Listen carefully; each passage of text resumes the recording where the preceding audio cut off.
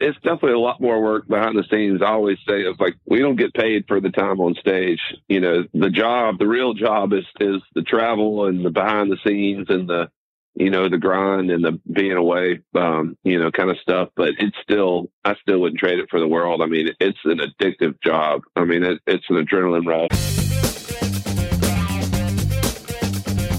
Welcome to the Gary Scott Thomas Show. Here's what we know. The podcast with unexpected conversations.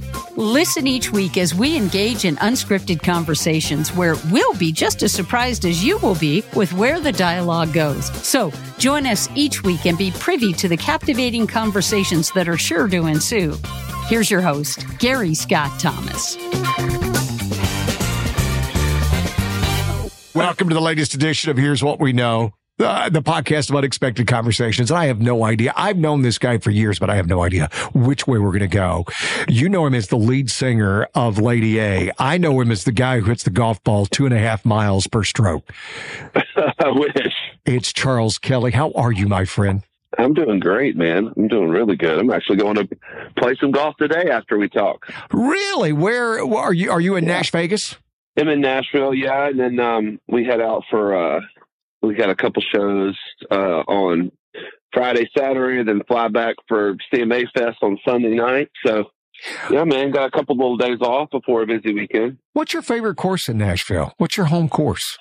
A place called Richland Country Club. It's just a fun golf course. A bunch of guys, like, you know, everybody always asks me if I play with a bunch of, you know, artists and stuff, and I do sometimes. I'll play with some of my, you know, songwriting buddies and artists, but I like to play with a bunch of guys that we, you know, are not in the business, and, you know, we don't talk about anything other than, you know, hitting the golf ball. I mean, they're all, you know, businessmen or just, you know, just good old boys, and I love it. I 100% I get that. When I play golf, my regular group is an electrician, a retired man of Indian descent from the semiconductor industry, and a guy who owns a cleaning business. Nice. You know, and it's. And I bet you never ever talk about business. We hardly do. Well, they've been talking to me, you know, because we're going through this whole thing where, you know, with KRTY, in case you guys don't know, we're going to streaming, right? So we're doing that. So that's been one of those things they've been like going, okay, so how does that even work? What is that? You know, because in their world, this is not even real. And I'm like, well, do you ever listen to us on your Echo or your Amazon Alexa? And they're like, yeah. And I'm like, that's what it is. So, but no doubt. I am always more fascinated to talk about their business. Yeah. Do you find yourself doing that? Because, I mean, you know, owning a cleaning company, and you just think about the ins and outs of that, or an electric, what you and I do, it's kind of, I call it dancing monkey syndrome. You know, we stand up on stage and or we stand behind a mic and we clap the cymbals together and we do what we do. But if you're running a cleaning business, that's a lot of moving parts.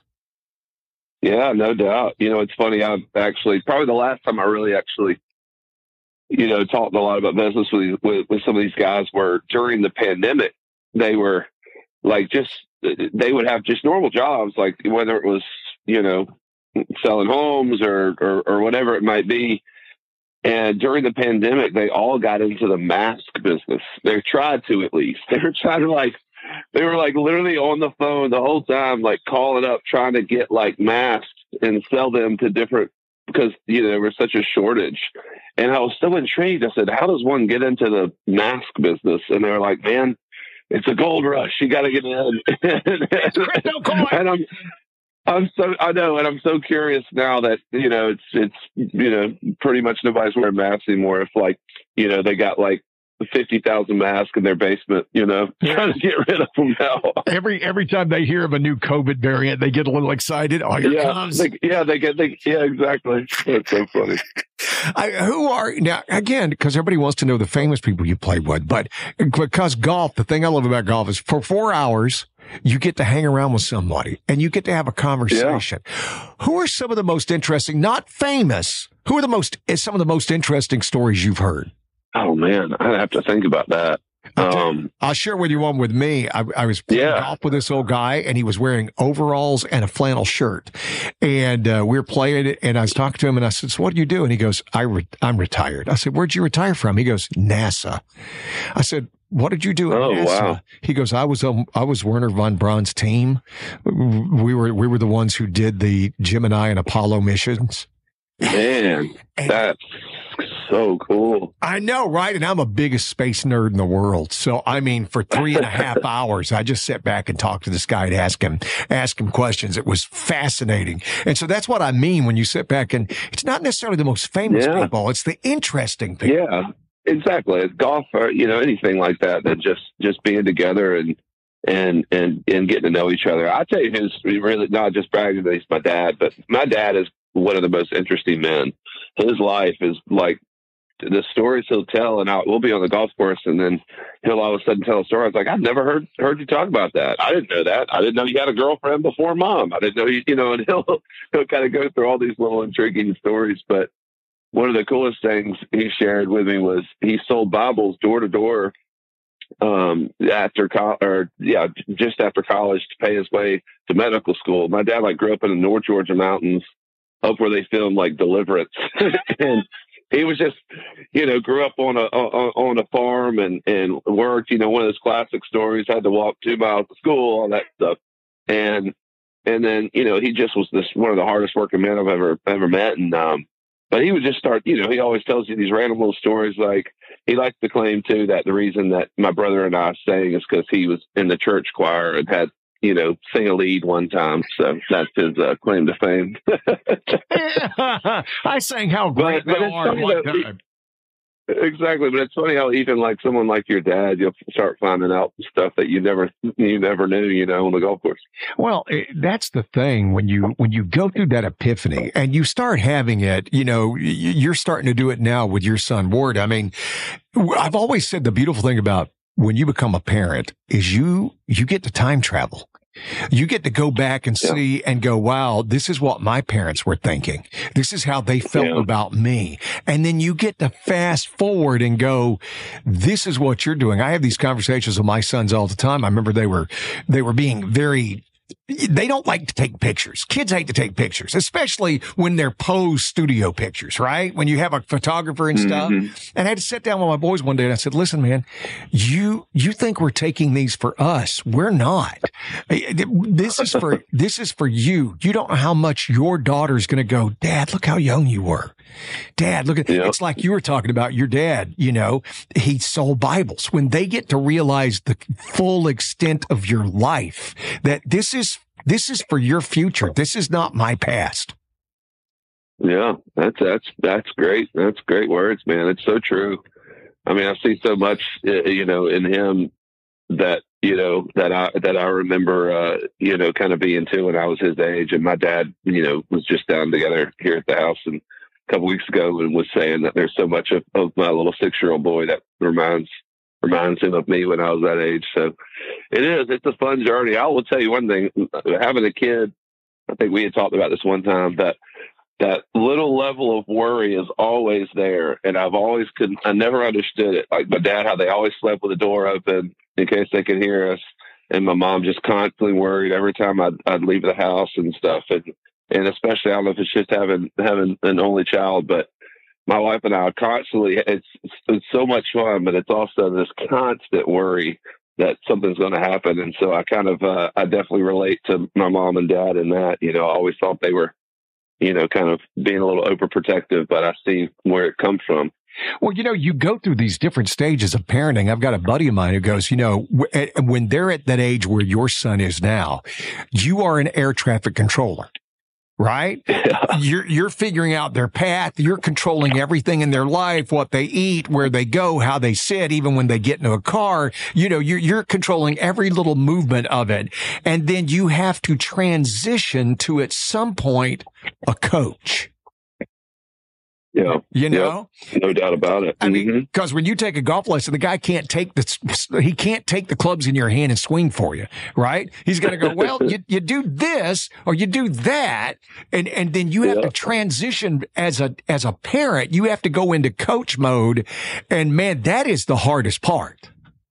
That's good. I'm just starting to enter that stage because my kids are 12 and 10, right? So you don't, and so you're having, and we used to leave the door open at night too. Well, now they close their own door.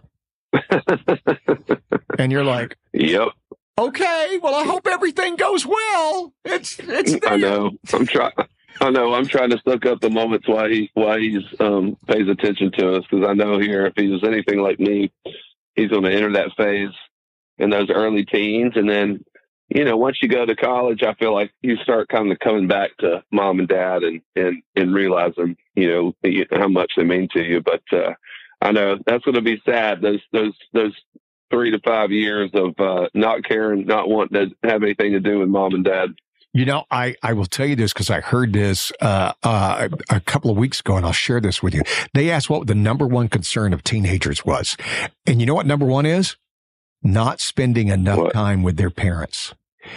When they asked parents of teenagers what their most concern was, drugs, alcohol, peer pressure. And number four was spending time with their kids. It just goes to show if you spend more time with your kids, you don't necessarily have to worry about the other three.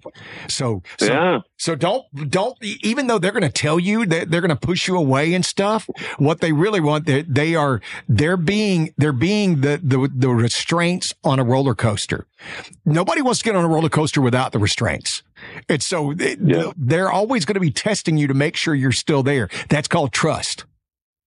So when you get into it, and I'm trying to walk that journey, where my son will start going, I want to, and I'm like, no, you need to talk to me. I don't care if it's for 2 minutes. You're going to have a conversation with me. It seems like that they kind of respond to that, even though you don't want, they think they don't want to. And it's interesting when you sit back and look on your journey, because your brother Josh is a singer and you're a singer, and the fact that your parents supported that when your dad's a doctor. I mean, that's out of his realm of what he does. Yeah, for sure. How did that come about? Was that a different story?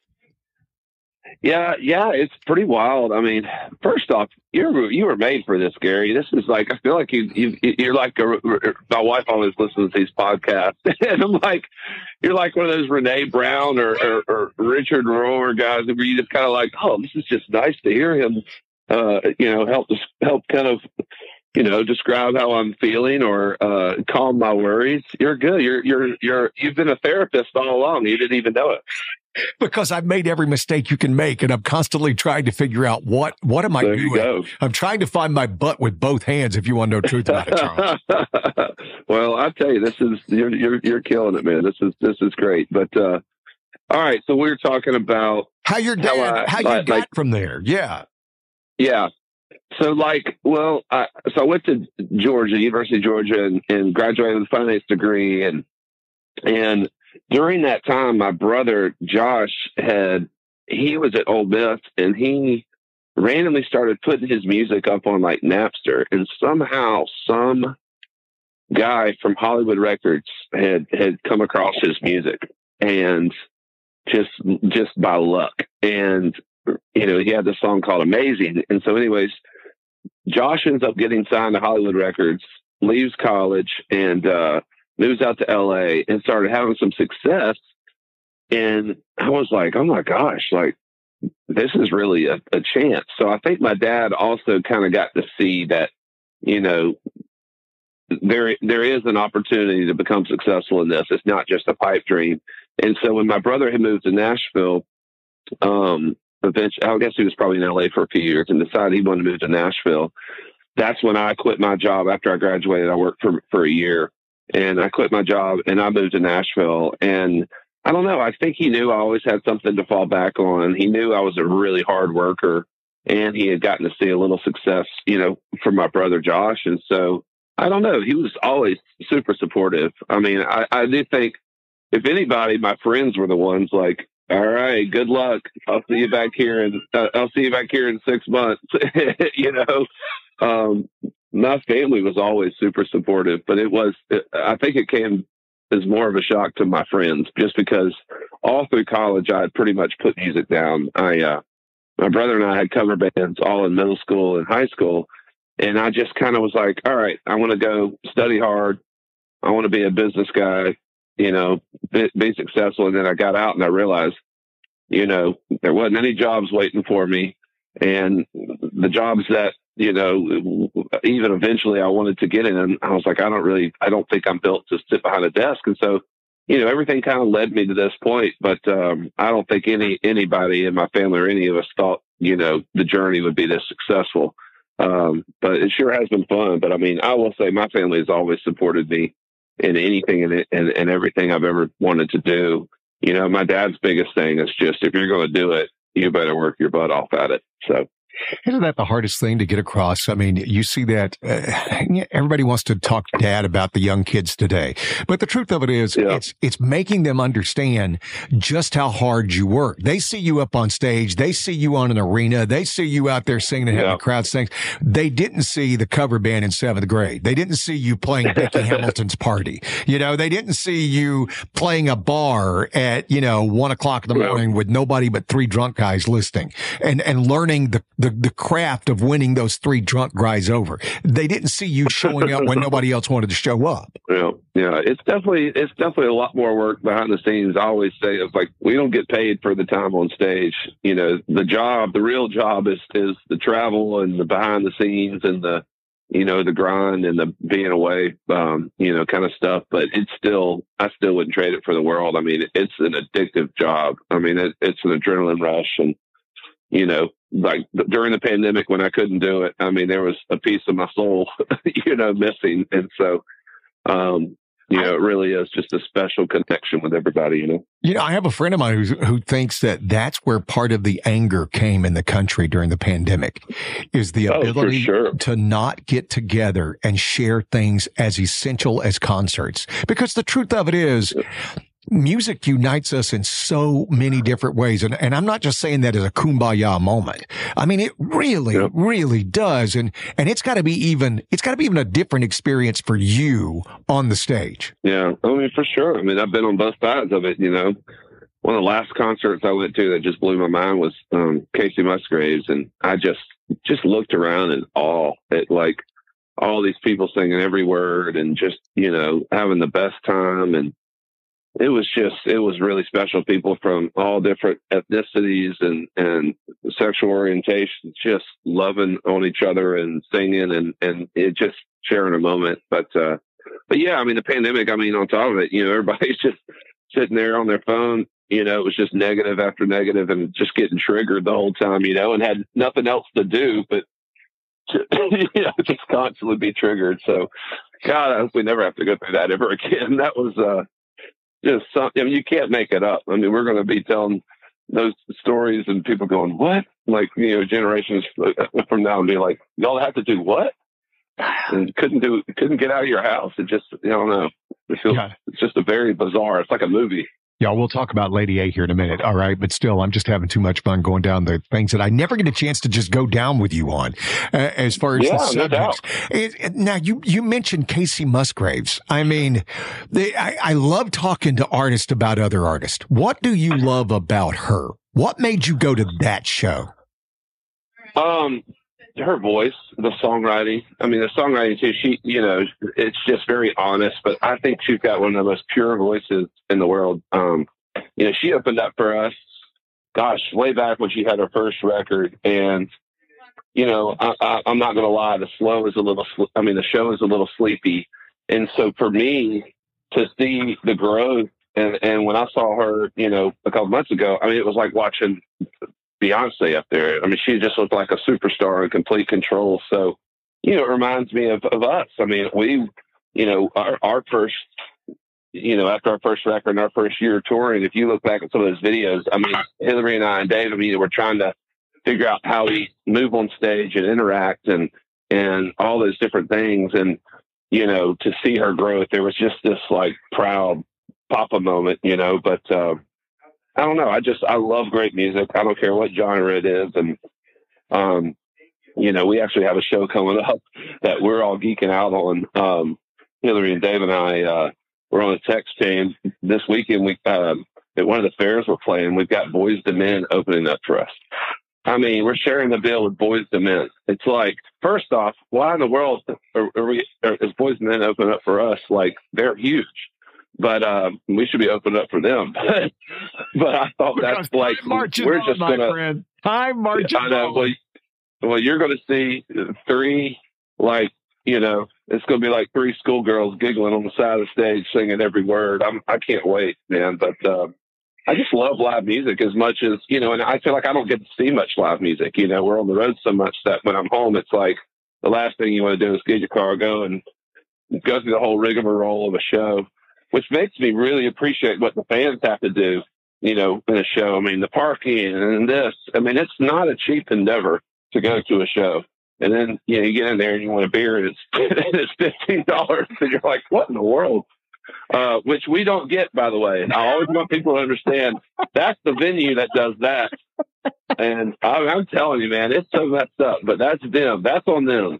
They get the parking and that. We, you know, they just give us a certain amount to come to, you know, play the show. But it's all that to say, I feel like I'm talking in circles, but all that to say, I love music so much. And, you know, I grew up on so much different music, but when I hear a voice like Casey's, it just floors me. Hey, buddy, a little boy's back. Hey! How was camp? Will you say hey? Hey, Ward, how are you, buddy? He said, hey, Ward, how are you? Good.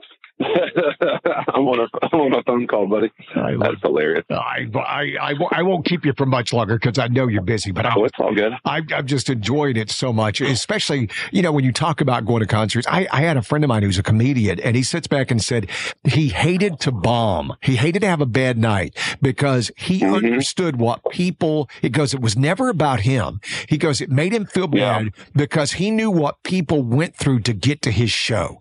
And he felt like he had let them down if he did not give his best. Man, that's so true. I've had a couple shows in the past where I had, you know, found out I had a sinus infection. One of them was this huge show, open for Luke Bryan. Had to have been like 6 years ago. And it was at like a stadium. It was like a little big town, us and Luke Bryan. I mean, it was just huge. And I literally, nothing came out of my mouth. It was the craziest thing. It was like my voice just completely shut down. I could get like a couple lines out here and there. And so I just spent the whole show like throwing the mic out to the audience. You know, luckily I'm in a group, so it's like Dave and Hillary were able to pick up some of the slack, but it was just like, I felt so disappointed. And I was like, gosh, like they're not getting the best of me and us. And it's like the most debilitating feeling in the world. But, you know, I think the fans understand it, and they know when it's almost like they could have that honest moment with them and be like, hey man, my voice is fried and all this stuff, but you still walk away just feeling like you just absolutely disappointed the fans. And so I've definitely had those moments before. Can I ask you if I had to just, and again, I don't want you to have to think about it, because if they're not on the top of your mind, then it couldn't have been that big of a deal. And that's the way I approach when I ask somebody, hey, what's the best? What are your favorite live shows you've ever been to? And if you have to think about it too much, it probably wasn't that big of a deal. The ones that just stand out where you go, oh, that. Yeah. The Eagles, I got to see the Eagles probably, I guess it was probably 5 years ago. They came through town, and, you know, this was back when Glenn Frey was still alive. And, that was unbelievable. I mean, just the hit after hit, you know, and it wasn't flashy at all. It was just like, you know, them sitting there just playing their songs, you know, other than Joe Walsh, he's pretty flashy and rocks and brings the big energy. But to be honest, the rest of them just kind of sit there and go through the hits, and it's nothing crazy. And I was so impressed in a different way at how just musical and cool that was. As opposed to, you know, like going to a show like Adele or, I mean, Coldplay was one of the greatest shows I've ever been to. I mean, talk about just production out the wazoo, energy. I love that. And then another one too, I mean, Garth Brooks, man. Garth Brooks came through town, and I had never seen him growing up, you know, so this was kind of a first opportunity for me to see him live. And, I mean, gosh, just the showmanship. I see why he's so big, you know, because for me, Garth Brooks was never my favorite country singer. You know, I was always much more of a Vince Gill kind of guy. And I really was like, okay, I get it now. Garth Brooks is the GOAT for a reason. Like, and it's all because of that live show act, you know. Reminded me a lot of Bruce Springsteen, you know. It's really, really kind of cool. It's like he took that kind of raw power, energy, and he just has the crowd in the palm of his hand. So those are the shows that really stand out to me for sure. I wish we could have had you, you know, we had Garth at Club Rodeo, you know, where you know, you've been there. And to see him at a small venue like that, where you would never expected to see him, and to see just as much energy as you see on the big stage, he brought just as much everything, and it was truly one of the most unforgettable nights of my life. But the thing about the Eagles, here's the thing, it may be because you're on the other side of it. When you've made that much money, isn't it amazing that you would still go through with it? You know, I mean, Don Henley and Glenn Frey have all the money, all the money, because the Eagles belongs to them. That's everybody else. Timothy B. Schmidt, Joe Walsh, they're hired contract players, right? So all those Eagles royalties, monies, everything is going to them. And I'm not saying that as a criticism. I'm saying even when you have that much money to go through, as you were saying, okay, we're going to go back on tour. We're going to do all the traveling. We're going to do all of that. I mean, that's amazing to me. It's addictive. I mean, it's addictive. I mean, there's definitely moments, you know, when you don't have it, you kind of forget. It's always at the end of the tour, you're like, those last couple weekends, you're like, ooh, I'm ready for a break. Man, my voice is kind of worn out. And, you know, hey, my family's really, I can tell, is like, my wife is needing some time together, you know, and so, you know, and really kind of miss me. And so, you know, you kind of forget those when you're not on the road. You're like, you know, you miss it. And it's just this thing that just pulls you back. So I can totally see why they still do that. I mean, it gives you purpose. It's like my dad, when he retired from medicine, I mean, he started working on old cars and he'd start piddling around. I mean, he's started, you know, raising some cattle and all this stuff. And it's just because he just has to have this, you know, something to do and purpose. And I think the minute you stop slowing down and lose some of that purpose, you know, I think you lose a little bit of yourself. So I can totally see. I mean, I tell David Hillary all the time, I said, you know, I might not want to do 100 shows every year, but I said, I could see us doing 25 to 30 shows for the rest of our lives, you know, at least. And whether we're in Branson or wherever, I don't care. I mean, I'm going to have to get that itch out. I mean, it really is. It's something that you just have to get. Take a quick break. I'm going to come back. We're going to talk Lady A more with Charles Kelly right after this. So I want to tell you about our new sponsor, The Gym Guys. I have been working out with them for over a year now. It all started with the pandemic and there was no place to go. The gyms were closed, all that kind of stuff. I found The Gym Guys because they come to you. The commute is theirs. Isn't that one of the worst parts of working out, is you have to factor in the commute time? Not with The Gym Guys. And it's more motivating. It's one thing to say, I'm going to work out today. It's another thing if you know, like, I have Luciana coming over today at 11:15. I got to be ready for it. And then they change the workouts up for you. They give you an app, so when you're working out on your own, you know how to do it right and what you're trying to do. And they also give you access to a nutritionist. It's all there for you. You can take it as, you know, if you're just starting your journey, or maybe you want to take your journey to the next level. They've even got a contest on how you can win 100 free sessions with your friends and coworkers. It's at thebiggestmover.com, thebiggestmover.com. But you'll find The Gym Guys on the web, GYMGUYZ. So let's get back to Lady A. All right, because here's the thing. I remember the first time I saw you guys. I saw you at Country Radio Seminar, and I saw you saying, "Love don't live here anymore." And I'm like, the first time I heard it, I'm like, what I loved about your voices is that yours and Hillary voice, it goes together, but it's not like sibling harmony. Right? It's not like you would hear the Everly Brothers and how that smooth thing. It is almost like a, it's and I don't want you to take this the wrong way. It's the sandpaper effect that you guys grit into each other so well. It even sticks harder, you know, and it gives it such a different texture that I think that's just something special and unique into you, which is why you're still as big as you are to this day, all these years later.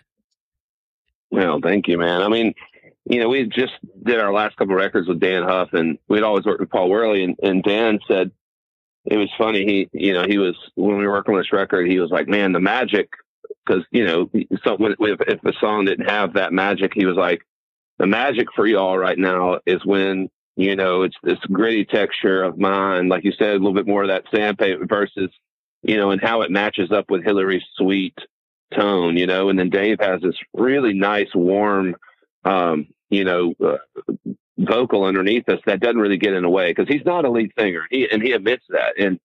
But when it's all comes together, it's like it creates this special thing. And, you know, it was all luck of the draw. I mean, I've sing a lot of songs with other artists around town, you know, whether we write a song, and I got some demos with different artists, you know, that have never seen the light of day.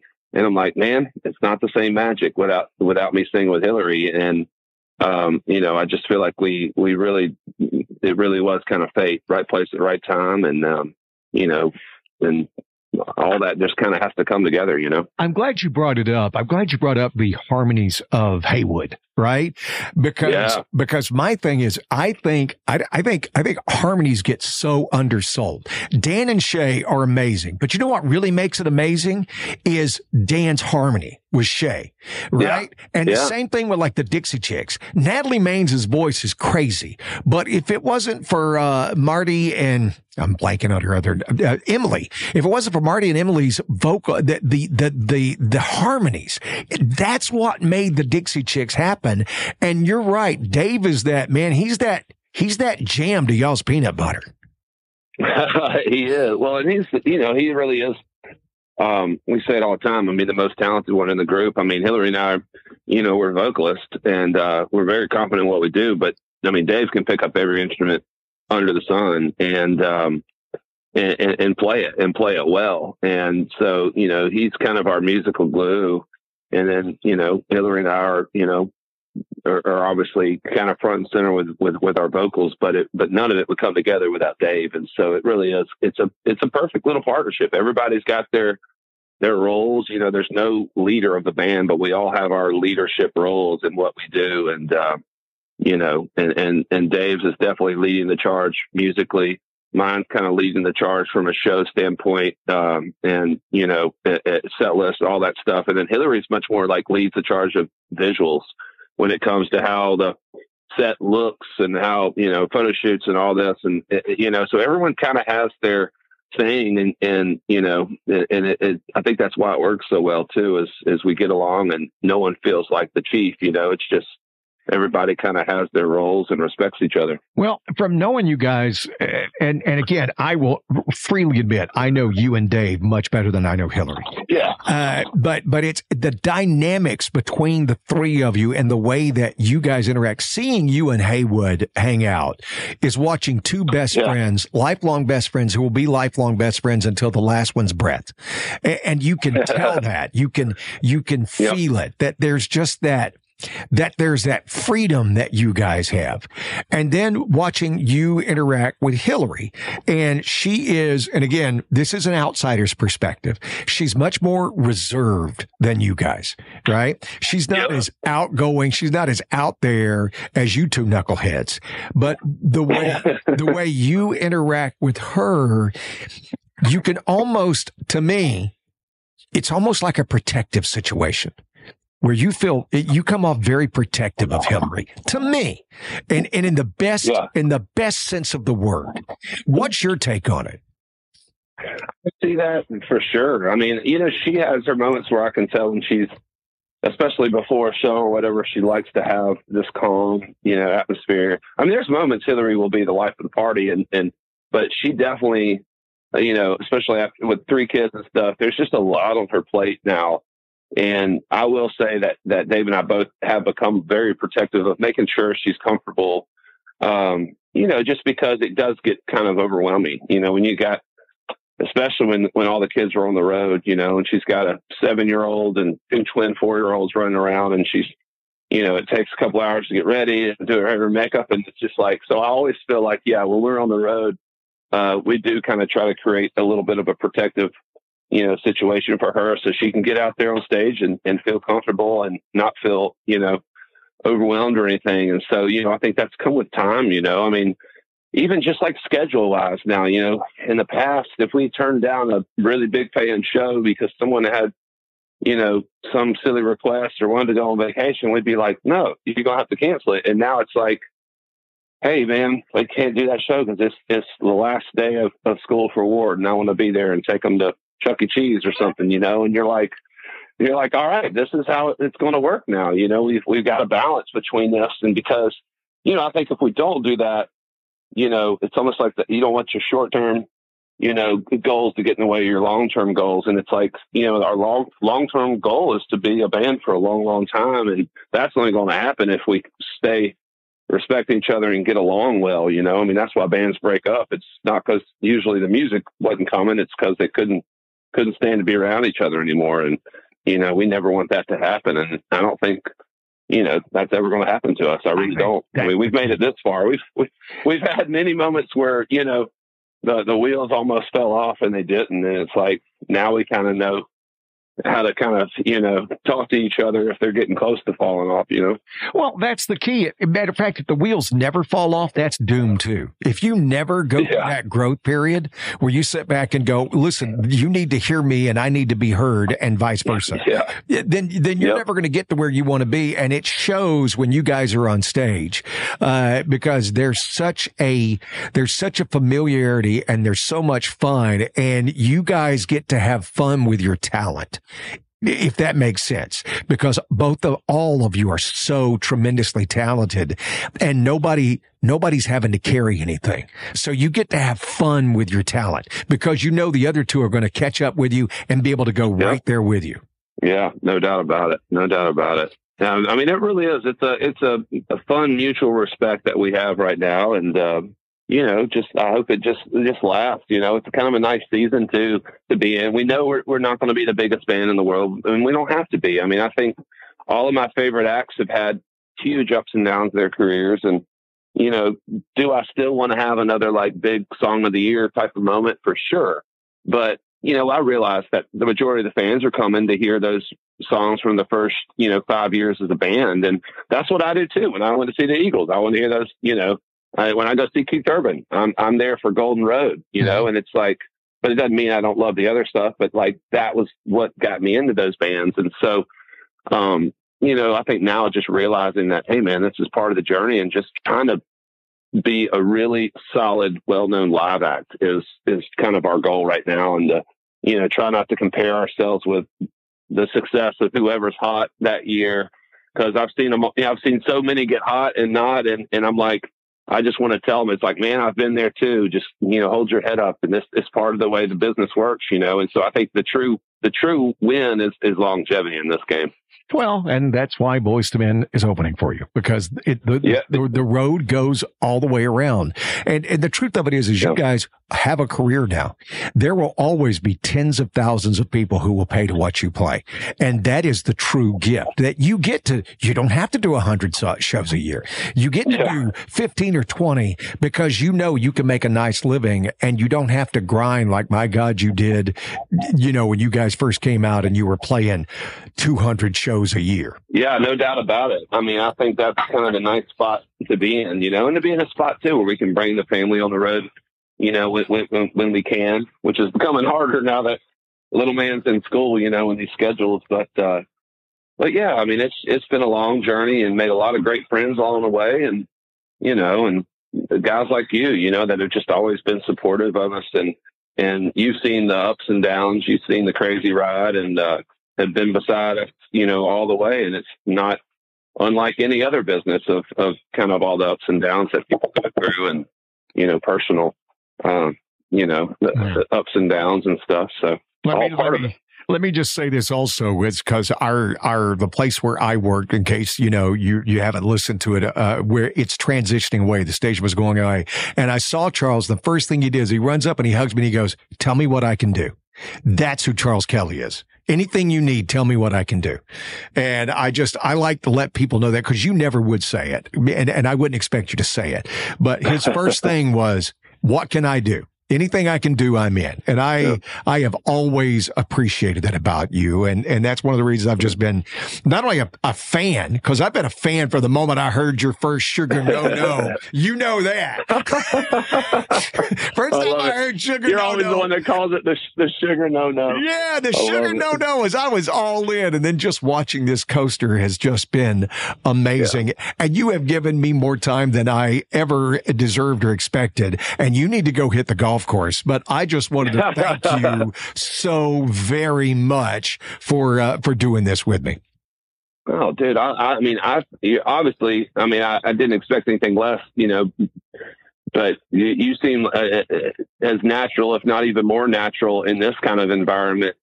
You know, because you can kind of be, like you said, talk about anything you want to talk about and just go. And I mean, you're really good at this, man. I mean, I'm a believer. I mean, seriously. So it's awesome. I think this is going to be great. Anytime you have time, please let me know, because we didn't even go. I want to go song by song with you, because I just want to get the whole thing. I could go so deep dive with you on this, man. And you and I could go down other forms of music too, because I really want to see who trips and triggers you and who you're excited about. I could go so deep with you, because I know you have the mental capacity to go there with me. Well, we'll call this part 1, and then maybe in a month or so we'll regroup and we'll do a part 2. Thanks for joining us this week. If you loved this episode, please subscribe, download a few more episodes, and please leave a review. Reviews really help us get this out to more people like you. Also, we'd love to hear what your favorite part was. Be sure to join us on social media to engage in even more unexpected conversations. Until next time.